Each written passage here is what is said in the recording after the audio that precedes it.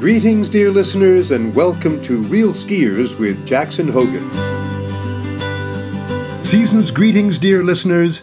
In today's episode, I'll be reading a chapter from Snowbird Secrets titled On Gratitude and Asking Permission. Allow me a brief introduction to set the scene. The 22 meditations in Snowbird Secrets are not sequential. By that I mean each stands on its own merits, a complete whole that doesn't lean on its siblings for support. You don't need to know about any other chapter to fully appreciate the message of On Gratitude. I've selected this chapter as I find its message particularly important, both for this time of year and the times we live in now. I'm gratified to find in its short scroll comments that might have been written last week instead of 8 years ago. The chapter opens with an extended quotation from Scott Schmidt, transcribed from Greg Stump's Legend of Oz.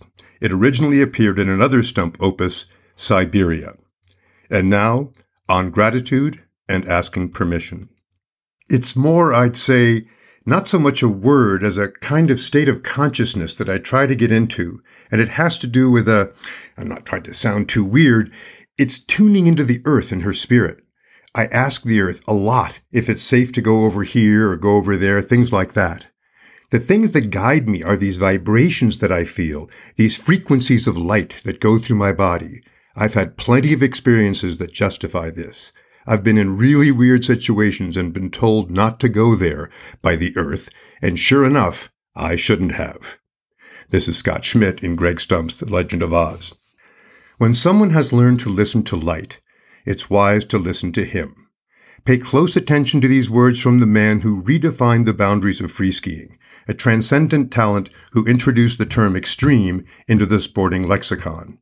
He taught himself how to clear his mind so he could pick up vibrations from the mountain, vibrations he experienced as light coursing through him, which would tell him if and where it was safe to proceed.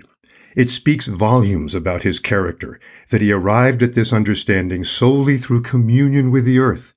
It's also highly instructive that after thousands of runs, 90% of which all skiers couldn't even contemplate without injury, Scott Schmidt has never been hurt. This absence of debilitating accidents is not a coincidence. Scott Schmidt has remained injury-free because he is always humble before the mountain, because he asks its permission to go. When he drops in some perilous chute, he succeeds not just because he has visualized what he must do, but because, in a sense, he has already done it. The idea is already whole and complete, awaiting only his actions to manifest it. He moves as instructed by the light. How amazing and perfect is that? The chances of anyone learning to ski like Scott Schmidt are virtually nil. No one has managed the feat in the 35 years since his skiing was first put on exhibit before the slack-jawed public. But everyone can learn to think like him. Everyone can learn humility before the mountain. Nowhere is this more important than at Snowbird, where if you don't approach the mountain with the appropriate measure of humility, the mountain will be more than happy to supply some. Take your eye off the ball here by celebrating your brilliance prematurely, and humility will be the next course served. A corollary to humility is respect, the implicit acknowledgement that we share the planet with others and owe our brethren a dollop of deference. Respect is commonly demonstrated by displaying good manners, and the first article of appropriate behavior is expressing gratitude. Yet how many times a day do we benefit from the grace of the mountain without remembering to say, thank you? Regrettably, it's far more likely to overhear boasts in the tram line, such as, did you see the way I stomped that line? To which we say, first of all, big deal. Secondly, where is the respect, the humility, or the gratitude in this attitude? All these attributes require the ability to consider the needs and desires of others as of at least equal value as one's own, a sentiment expressed in public places as courtesy. Yet our national me-first obsession has made manners as obsolete as alchemy. Let us share another secret from a couple of lifetimes devoted to skiing. All of the very greatest skiers are like Schmidt. They are humble, respectful, and courteous. Again, not by accident. The proud, the loud, and the rude will never achieve communion with the mountain and will never understand why they are here. But here they are, and so we, along with the mountain, must teach them the rules of behavior. This isn't an option.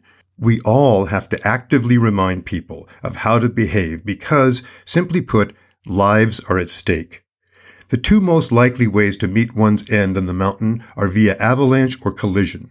While there are obscure exceptions, such sad events are usually the result of a failure to show proper respect, either to the mountain or to fellow citizens. We can't hurtle downhill side by side at 40 miles per hour if we don't bring an attitude of sharing to the slopes.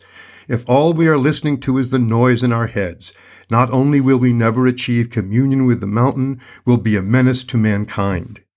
If you took the counsel of curmudgeons, you'd blame kids today. But gratitude and courtesy aren't generational attributes. The elderly can be obnoxious, and the young can be contemplative and kind. Take the case of Oakley White Allen, a 33-year-old, then, now probably 41, who began exploring this mountain 5 years ago. One recent winter there dawned a day when the snow was especially heinous. On the front face, a few paltry inches of low-density dust barely disguised a 40-degree skating rink, cleverly constructed by the rains that had deluged the peak 2 days prior. One false move and you'd punch through the irregular crust, turning your shin into the impromptu prow of an icebreaker. Humility was the norm on Upper Silver Fox, where arrhythmic bumps were barely disguised by this 3-layer dip from hell. The run had become an unskiable morass of hideosity from top to bottom. Then along comes Oakley. He doesn't tiptoe in to get a sense of the snowpack. He launches. He motors through the upper moguls as if they were a mirage. Then, just before he reaches the trees that would punctuate the lower cliff bands, he throws it in reverse without shedding a shred of speed. Now scorching the hill switch, Oakley aims for the tallest pile of rock and bing! Tosses an insouciant off-axis air, landing backwards and sailing into Chip's Flats as if he hadn't a care in the world. Asked later how he managed to slay that line in conditions no one else could even hack their way through, Oakley replied, quote, "I asked for the mountain's permission." You won't ski like Oakley just by asking the mountain's permission, but you'll never ski anything like your best if you don't. Remember, the mountain knows you're here. It feels you in its stream. The mountain appreciates manners even if you don't. Remember to say please and thank you, and the mountain will return gifts of miraculous value.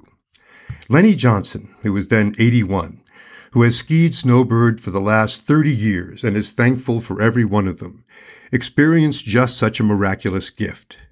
It happened on the same run, Silver Fox, where we just described Oakley's exploits. Picking his way down through a wind-swept snowstorm, Lenny momentarily came to rest by a hollow the wind had carved out of the slope. For some reason he paused and looked in the hollow, and there, shivering with cold, was a tiny pink-nosed mouse. The mouse made no move to run, but kept its quivering gaze fixed on Lenny.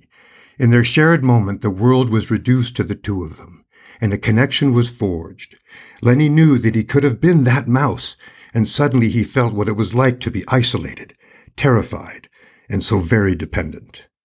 So he reached down to the mouse, who made no effort to move away. Lenny slid his cupped palm under the minuscule creature and scooped it up. It remained calm in his custody as he traversed skiers right across the hill to a small copse of evergreens where he found a nook where he could deposit the mouse.